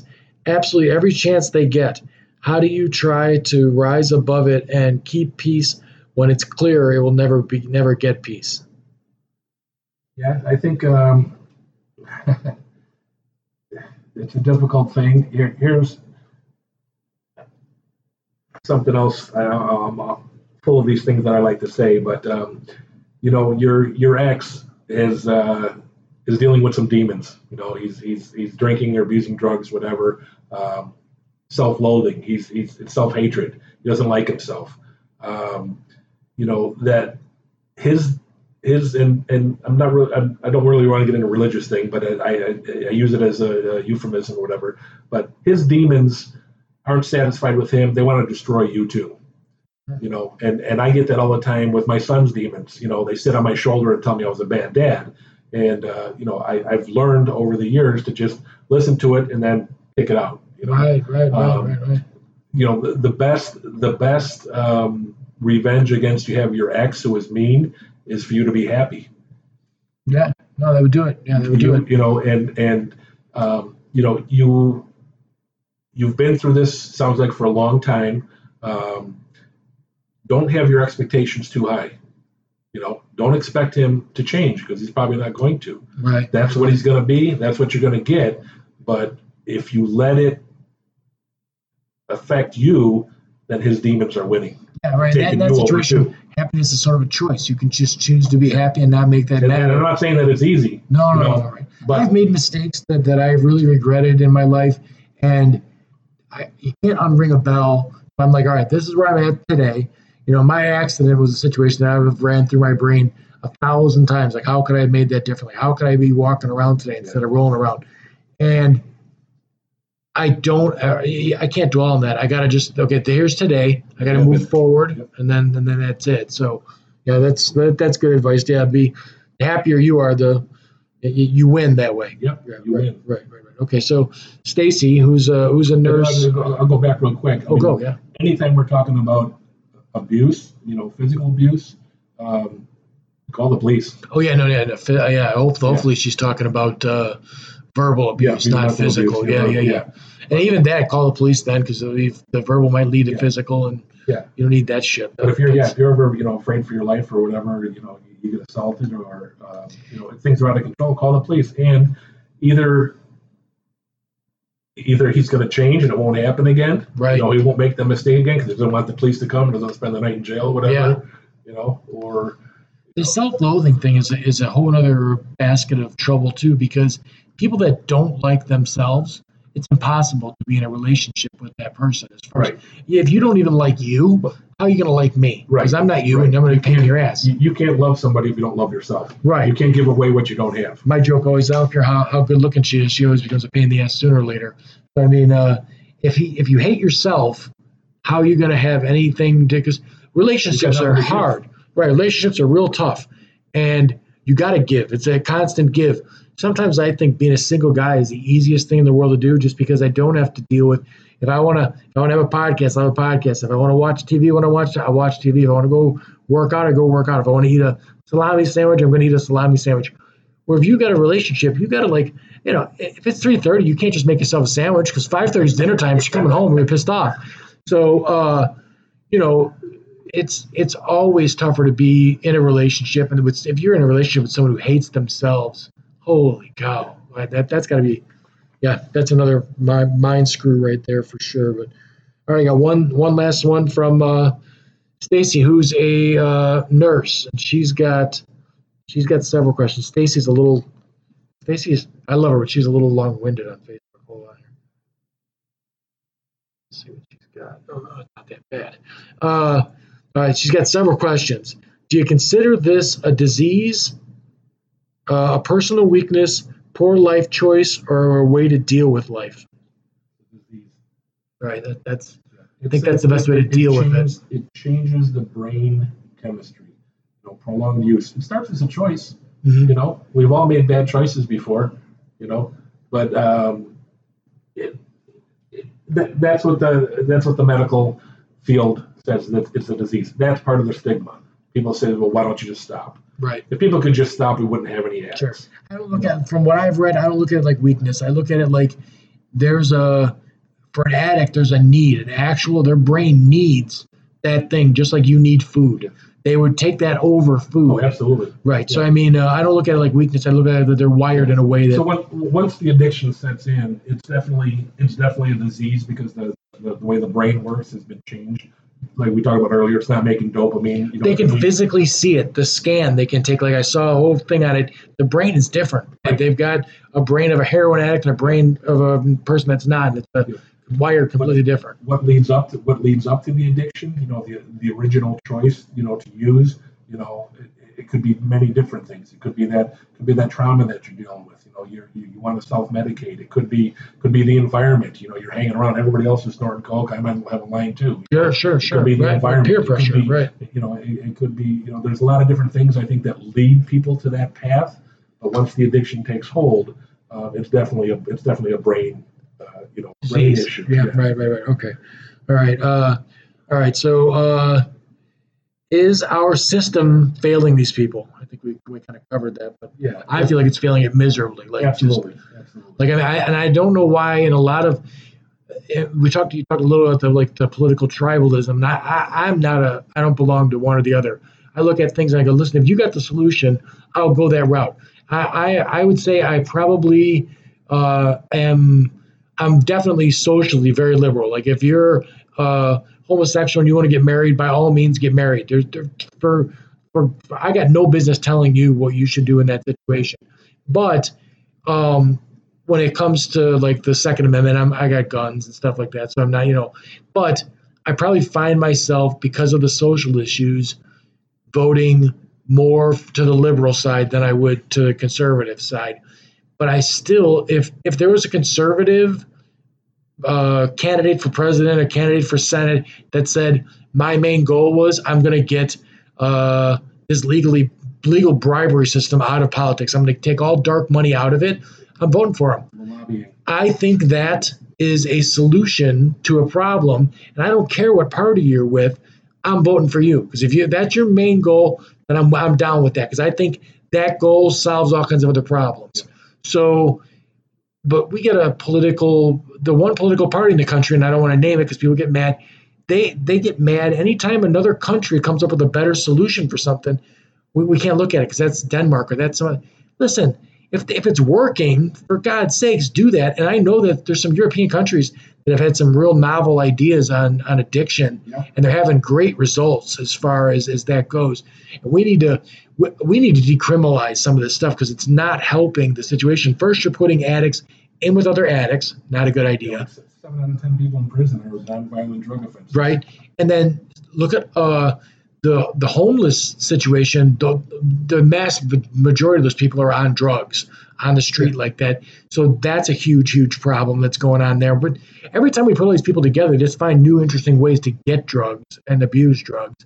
And then when you criminalize it, all you're doing is further depressing this person into this situation. You're not pulling them out of it. You're pushing them down back into it. So we've got it jacked up for sure. I mean, our system drives me nuts. And then you could go into mental health in our system, and that's a whole nother, basket of worms. That's a mess. The system is definitely failing because the stigma that surrounds. We look at somebody gets treatment and they relapse. If you talk to a nurse that works in the ER, you say, I've seen this guy 5 times in the last 3 months. Well, that's what Stacy is. She is a nurse. Our next question is right there. She's saying, as a provider, what can we do as providers to help? Or what could that nurse do? Yeah, right. They're struggling. You talk to any addict, and they're going to tell you that they don't like what they are. Yeah, right. And I think that's really tough. They don't have any other coping skills. That's their only coping skill. If you're a nurse pulling a 10-hour shift, and at the 9th hour, this bugger comes in, he's all dirty, he's thrown up all over himself, he's OD'd. Yelling at you, screaming. Right, because he's got a difficult job. I'm sure it's tough, but you gotta toughen up, Buttercup, and help that guy out. But that's not her failing the person. It's the insurance and the medical field failing the person, because that person needs help. Yeah, right. Right. He doesn't need to come to the ER 3 times a month. No, that's ludicrously expensive. He needs to treatment do. That's available for him. Right. During that moment where he may be open to it. That's.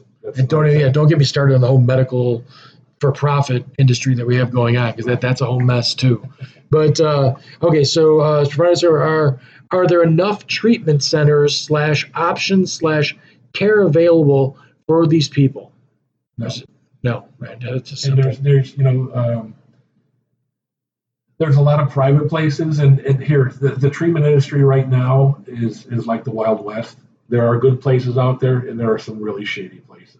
Make sure you vet, make sure you talk, make sure you visit if you can. Talk to somebody who can recommend. Talk to many people who can recommend. There's some shady shady treatment centers, but there's some really good ones out there too. Now, what about but the biggest issue is the people who don't have insurance, people who are on Medicaid. There are definitely not enough beds for a Medicaid. By the time someone's 35 years old and they've been shooting heroin or smoking meth or doing coke and they lost their job 5 years, the last thing on their mind is having insurance. You'll be lucky if they have state Medicaid. That's a hassle for them. Right, because they got to keep filing for that and everything else, and they got to do that. It's the last thing on their mind. Right. So for those people, those indigent people, their options are very slim, and it's usually a long waiting list. Right. You got good insurance, you can find treatment right away. Yeah. Okay. That's good to know. And then she goes on to extrapolate on that. So that's the patient. What about support? Like, are there things out there? Like, I know you have a support group, but are there facilities for the family of these? Any care or support offered for the family of these patients? How do you like? I want to get into I want to make during the podcast. I'll make sure that I put a link in for the or something they can find that group that you do. But how is that funded? Everyone that's involved is you're just volunteering. Yeah, I show up every Tuesday. Yep, right. Good on you. Good. It's my home church. Pastor was kind enough to give me a classroom every Tuesday night, and but there are here when I started on this journey after my son passed away, I needed support. I needed to find a support group, and I never really went the traditional 12-step way like Al-Anon or Alateen, for the non-user. There are 12-step meetings for non-users, Families Anonymous, stuff like that. I went to a meeting that was up in Naperville, and I drove from New Lenox to Naperville every Thursday night for about an hour and a half, or for about a year and a half. Yeah. It took me 45 minutes to get 45 minutes there, 45 minutes home. And when I first started doing it, I found that meeting. It was one of the few meetings around. It was on Thursday night. It was my night off from work. And the first couple of times I went up there, I was like, this is crazy. I'm driving all the way to Naperville, but I'd come out of those meetings like you talked about, coming out of your. Yeah. I came out of those meetings learning so much and so supported by other people on the same road. There's huge power in a support group of your peers.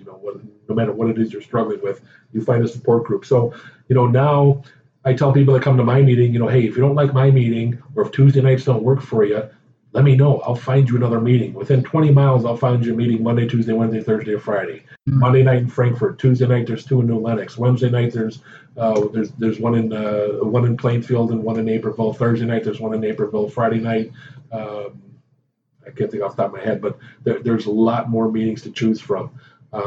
Get yourself to them. The biggest thing about my support group meeting is open to everybody. We're an open meeting. We support all roads to recovery. We want people who are not only have a loved one who's struggling. I typically have people who are in recovery there too, and we can learn so much from each other. Right. The addict can talk about what was on their mind, what they were thinking. They can learn from the parent who was pulling their hair out, trying to figure out how to fix their kid or their spouse. But I also invite people who are just, curious, who want to get ahead of that curve, who want to get educated and see what should I do? What shouldn't I do? Stuff like that. One of my favorite sayings that I've told to my sons is, listen, a smart man will learn from his mistakes. A wise man will learn from someone else's mistakes. So you can hear these other stories and be like, all right, all I got to do is put myself in this situation, and then I learn from that mistake that I didn't have to make. I don't need to fall in that hole till no hole's there. So. Offense is a good defense. Sure. Be on the defensive when you're dealing with substance abuse. Right. All right. Let's see. I think I think it is important to point out you cannot force an addict to seek help. You cannot force them to admit to get clean, sober. It is to be their choice. So we talked about this kind of stuff. Okay, and the question is, how do we do this? How do you get them, like the Inception thing? How do you get them to take it on themselves? Well, I think it's it has to be their choice. And so many stories and families that I've dealt with, myself included, you send your kid to treatment and you think they're going to be fixed. Well, they didn't want to go to treatment. They just went to treatment to get you off their back, So yeah, they have to want it. And anybody will tell you that they have to want it. But what we can do is we can be loving and compassionate so that when they're ready to make a change, when that window of opportunity opens up, they know that you're going to be there for them. Let them know that that you're trying to understand, and of course with your firm boundaries in place. You're not going to let them walk all over you, but you're going to let them know, hey, I know you're struggling. I know it sucks. I know it's going to be wintertime and you're living out on the streets. You're couch surfing in your car broke, whatever. I know your life is miserable, but when you're ready for help, I'll be there. I'll support the positive things you do to try to make yourself better. Yeah. I'm not going to support and give you gas money to, No, right. You got to take, it seems to me that you got to take invasive action as far as, like you said, locking your medicine cabinet up. There's things that you're going to have to do because this person's going to lie to get the things. You don't leave money laying around and stuff like that because they're going to take that money. But if it was my situation, from what I read and everything else, I would have to be insanely supportive, but also making sure that everything is padded so that I can't have a situation where I'm enabling you to do something. Right. Okay, so let's talk about what you got here. The Narcan. What would someone do, and how does someone acquire that? This is available at almost every pharmacy. You don't need a prescription for it. They have a prescription. They have a prescription on file. You can go in if you have insurance. It'll probably cost you, $10 or $15 or $20 or something copay. But this is Narcan. This is a brand name, Narcan, which it's the most common. Like Kleenex, Narcan. The real name is naloxone. Naloxone is the name of the drug. Naloxone has been around since 1961. It wasn't FDA approved until 1971, but it's been used. Anybody who works in the ER, they've been using this stuff for years and years and years. Is that what the shirt is? The shirt is, yeah. Okay. Yep, saving lives since 1971. Got it. But if you suspect an opioid overdose, and let me say, everybody should have this stuff. If anybody in your home is prescribed opioids, if your parents, if your grandparents have opioids for pain in their home, you should have this available. This will save lives. This has saved, one of the main reasons why the overdose rates haven't skyrocketed the last couple of weeks is because of the availability of this drug right here. Right. This will reverse an opioid overdose. It will not reverse an overdose of, methamphetamine or cocaine or, alcohol or anything like that. It works only on opioids. Yeah. Now, what is it? I've read it blocks the opioid. It blocks, the opioids. Your brain has what they call opioid receptors, and the heroin actually attaches to the opioid receptor, and that's what gets you your high. When you take the Narcan will actually kick off the heroin or the opiate, and it'll block that receptor right there, so that heroin can't get back on. This will wear off 30 to 90 minutes.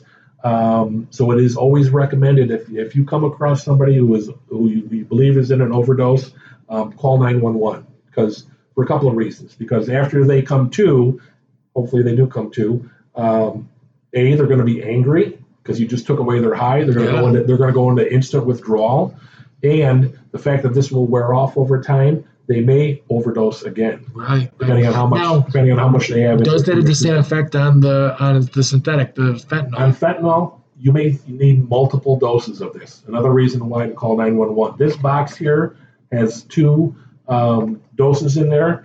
This is what the dose looks like. Okay, it's just like a nose spray, like an Afrin. It's got a little plunger right there. And you just stick it up in the nostril and plunge it up there. Now, what you should do first off, and you can just like anything else, you can YouTube Narcan, and they'll walk you through the steps of how to do it. But you come across somebody who's unconscious, their lips are blue, skin is kind of clammy. You do either a rub across the top of their lip right there, or what they call a sternum rub, because it's really painful. And you're trying to wake them up, you can't wake up. You look, you see that they're not breathing. Go ahead and administer this. This will not harm you. I can do this right now. It will not harm you. Sure. You will not get Good Samaritan law. You will not. If the person doesn't come to, person dies. Whatever happens, you will not be held liable for administering. So, if you're just straight up ever like in your life wanted to save a life, get some of this and have it on you. Absolutely. It could happen. I carry it all the time. You want to keep this at basically room temperature. You don't want to leave it in your car so it freezes or gets up to 100 degrees. They say between 59 and 77 degrees. I'm sure there's a little variance right there. We were talking earlier about expiration dates. This has an expiration date of 2021. This stuff is probably a little bit older, but this is August of 2019. Studies have shown, every medication has an expiration date, but studies have shown this stuff, kept at that room temperature is probably good for 7 or 8 years, at least after the expiration date. So Don't throw it away. It's still probably good. So very easy to administer. It's just that little plunger right there. You don't want to test it, up in the air to make sure it's coming out. Just put it right in the nostril and just plunge it right there. Yeah. 30, 60 seconds, 90 seconds. You should see some response. If you don't, go ahead and administer the second one. Again, by this time, hopefully the EMS is on its way. And you're going to want them there because they are going to need to go to the hospital. I did check out a YouTube video, and the way that they described it, I think it was reenacted, but it was immediate that this person came out of that situation. Depending on what like the fentanyl, I've heard people saying 3 or 4 or 5 doses. Wow. And again, can't OD on that. No, right. the EMS, they will have, and actually, like when you get in the hospital, if someone comes into the emergency room. They do an IV. It gets that with that in it. Yeah. Wow. It's in the system. This stuff has been around for a long time, but it's only become mainstream, or packaged like this. I think within the last 5, 6, 7 years. So this stuff has saved countless lives, and there's no recovery unless the person's alive. So people talk about this just prolongs somebody's drug use. No, it prolongs the idea that maybe they can get help. Some future time. Right. Give them another chance. So that was another one that I saw that really struck me as interesting is people view relapse as failure, and they shouldn't. They should view relapse as, okay, man, we were just building a house of blocks. The blocks fell down. We just got to start over again. Foundation. Yeah, we got to start over again and just start building again because, you're still alive. And that's part of the stigma too is, somebody, a diabetic, goes into insulin shock because they had pancakes for breakfast, or they had, the Dunkin' Donuts or something. Or, you've got somebody who had bypass surgery, 2 years ago, and they're out eating, steak dinner or something, and it's not, it's a disease. It can be treated. If it's not treated, it'll be deadly in a short time or a long time, but it will eventually be deadly. So relapse. There's a couple different kinds of relapses. I think there's somebody who's got maybe some substance-free time under their belts, and then they have a moment of weakness, and they go out and use, and the next morning they feel terrible, or Monday morning they feel terrible, and they get right back on the bandwagon and call their sponsor or whatever program that they're working, and get right back on it. I look at that as a slip. Some hardcore people who are in 12-step, will tell you, no, you start all over, day one again. That's great too. Whatever program you work to make yourself get better. But a relapse to me is a continued use, for an extended period amount of time. Right now, okay. So I wanted to ask you about this because I saw. It's supposed to be not legal in the States, but there's supposed to be some drug that it's a root or something like that they're doing in Mexico. Ibogaine, yeah, right. Okay, I pulled it up on my phone. That's what I was messing around there with. And they're saying that they have, like, I don't know how it works, but incredible result. And I don't know I didn't read into it enough, but the stuff I read was saying that you could take a straight up heroin addict, guy that's like that.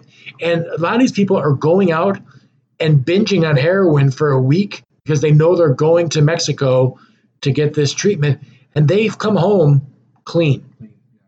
It's I've read some articles on that. Not 100%, or not an expert on that either, but it's the best of my knowledge, it's like a hallucinogenic trip. Yes, right. It kind of resets the way your brain, your synapses, the way everything fires in your brain. Yeah. It's something that needs to be studied. Now, will the American Medical Society, will there be funding to study something like that? Right. That's my problem with it. Because they're saying now that look at all the Eastern, Western and Eastern medicine or whatever, that has been working for, opium. They've been using it as a medicine for years and years for thousands of years. Right. But there's acupuncture, stuff like that. That other countries use and have used for thousands of years, that we're like, oh no, take a pill instead. Well, they're starting to use mushrooms for PTSD and ketamine. It was the other one that I saw, which I thought that was another abusive drug where people were abusing ketamine at one time, wasn't that? Yeah, there's Special K or something like that. Ketamine and kratom, two different. Okay, but they're supposed to be having results. I mean, I would be. It's stuff that needs to be studied. Studied for sure, right? And here's the thing: is our society and our lobbyists in Washington don't see the way to make a lot of money on natural cures. Yeah, I know. Okay, and so when we say lobbyists, like I actually was a lobbyist for drug manufacturers are the largest lobbyists in Washington. Right. Now, I was a lobbyist for a consumer advocacy group, and the act of lobbying is actually essential to our form of government, because every time I went in for a meeting with a senator or a representative, they know jack squat about anything.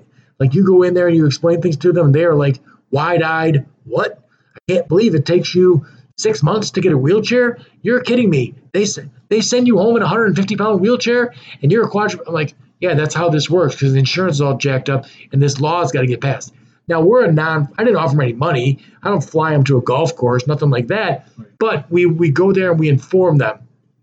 So the act of lobbying is essential, but the act of, we'll also then, donate $100,000 to your super PAC, that's a problem. Yeah, because the drug companies, like you're saying, right, if you can give a guy a couple magic mushrooms and his PTSD is going to be gone, there's millions of dollars worth of treatment he's not going to need now, and that's not going to work out for these drug companies.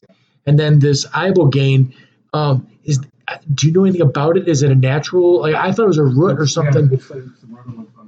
Yeah, something like that. Yeah. And I mean, I saw a documentary on that, and they took this dude, and he was definitely a mess, and he was going to get high on heroin because he was going to say goodbye to heroin because he had saved up to do this thing, and he went and got high on heroin, and then he went to Mexico, and when he came back, I guess they checked back with him like a year later, never did heroin again, and I'm like, and I'm all for studying.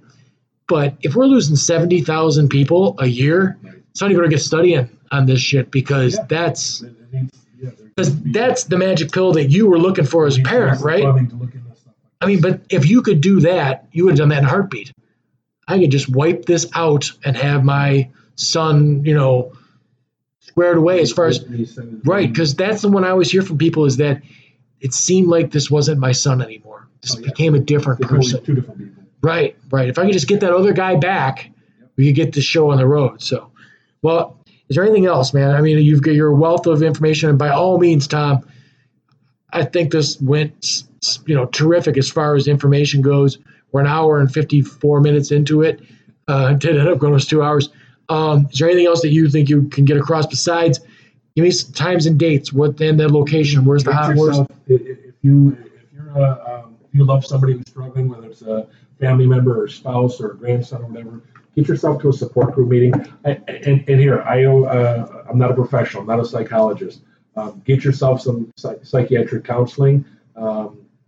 Counseling is great, but it's also very powerful to get into a support group of people of your peers, people who are on the same road as you, and know that you're not alone. That's the biggest thing. My group meets at Peace Lutheran Church. We're on Route 30 in New Lenox, right across from Lincoln Way Central.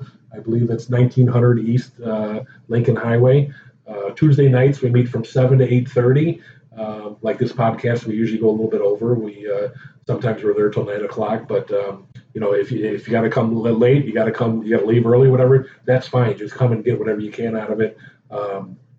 Anybody who wants to reach out to me, I'll talk to people one-on-one. I'll meet you for coffee. Phone number 815-354-3195.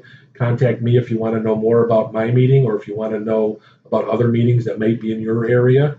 I'll do my best to find you one. Yeah, I mean, embarrassment kills. I mean, Tom's put on, there's no stigma. If you think you're in this situation, come talk to Tom, because people die of embarrassment on all kinds of levels. People get stranded and die of embarrassment because they don't want to go out and get embarrassed that they got stranded. People get conned out of hundreds of thousands of dollars and they don't go to the police because they're embarrassed. Don't be embarrassed. Show up at the meeting. Save a life. I will add one other thing. The main message that I like to share, and we didn't talk about it too much tonight, but is the message of hope. People can and do recover. You don't hear about that on the 10 o'clock news. You'll hear about the drug bust. You'll hear about the people overdosing. People can and do recover. There's over 23 million Americans that are in recovery right now. My daughter is one of them. She's a success story. Is it one day at a time? Yeah. But it can be done. And that's the message people need to hear, is that people can and do recover. And especially for the person who's struggling, they need to hear that message. They need to know that somebody loves them, that there is somebody who's going to understand them, and that they can get help if and when they want it. Great. I mean, that's the reason this podcast, I sought you out just because hope. And I hope that somebody can get help somehow, in some way, and making more connections to that help would be good. Every podcast I do, I ask you, if you like what we're doing, please go to the website or go to YouTube, subscribe to my channel, like the video. We're on iTunes, we're on Google Play. Anywhere you can find a podcast, you can find my podcast. And, drop me a line. I connected with you on Facebook. If you can find me on social media, I'm on Twitter, Instagram, Facebook. Connect with me. If you know someone that knows something, someone that's an interesting topic for a conversation, let me know. We'll talk about it. Thanks. I appreciate it, man. I really do. Thanks a lot. It's a big topic.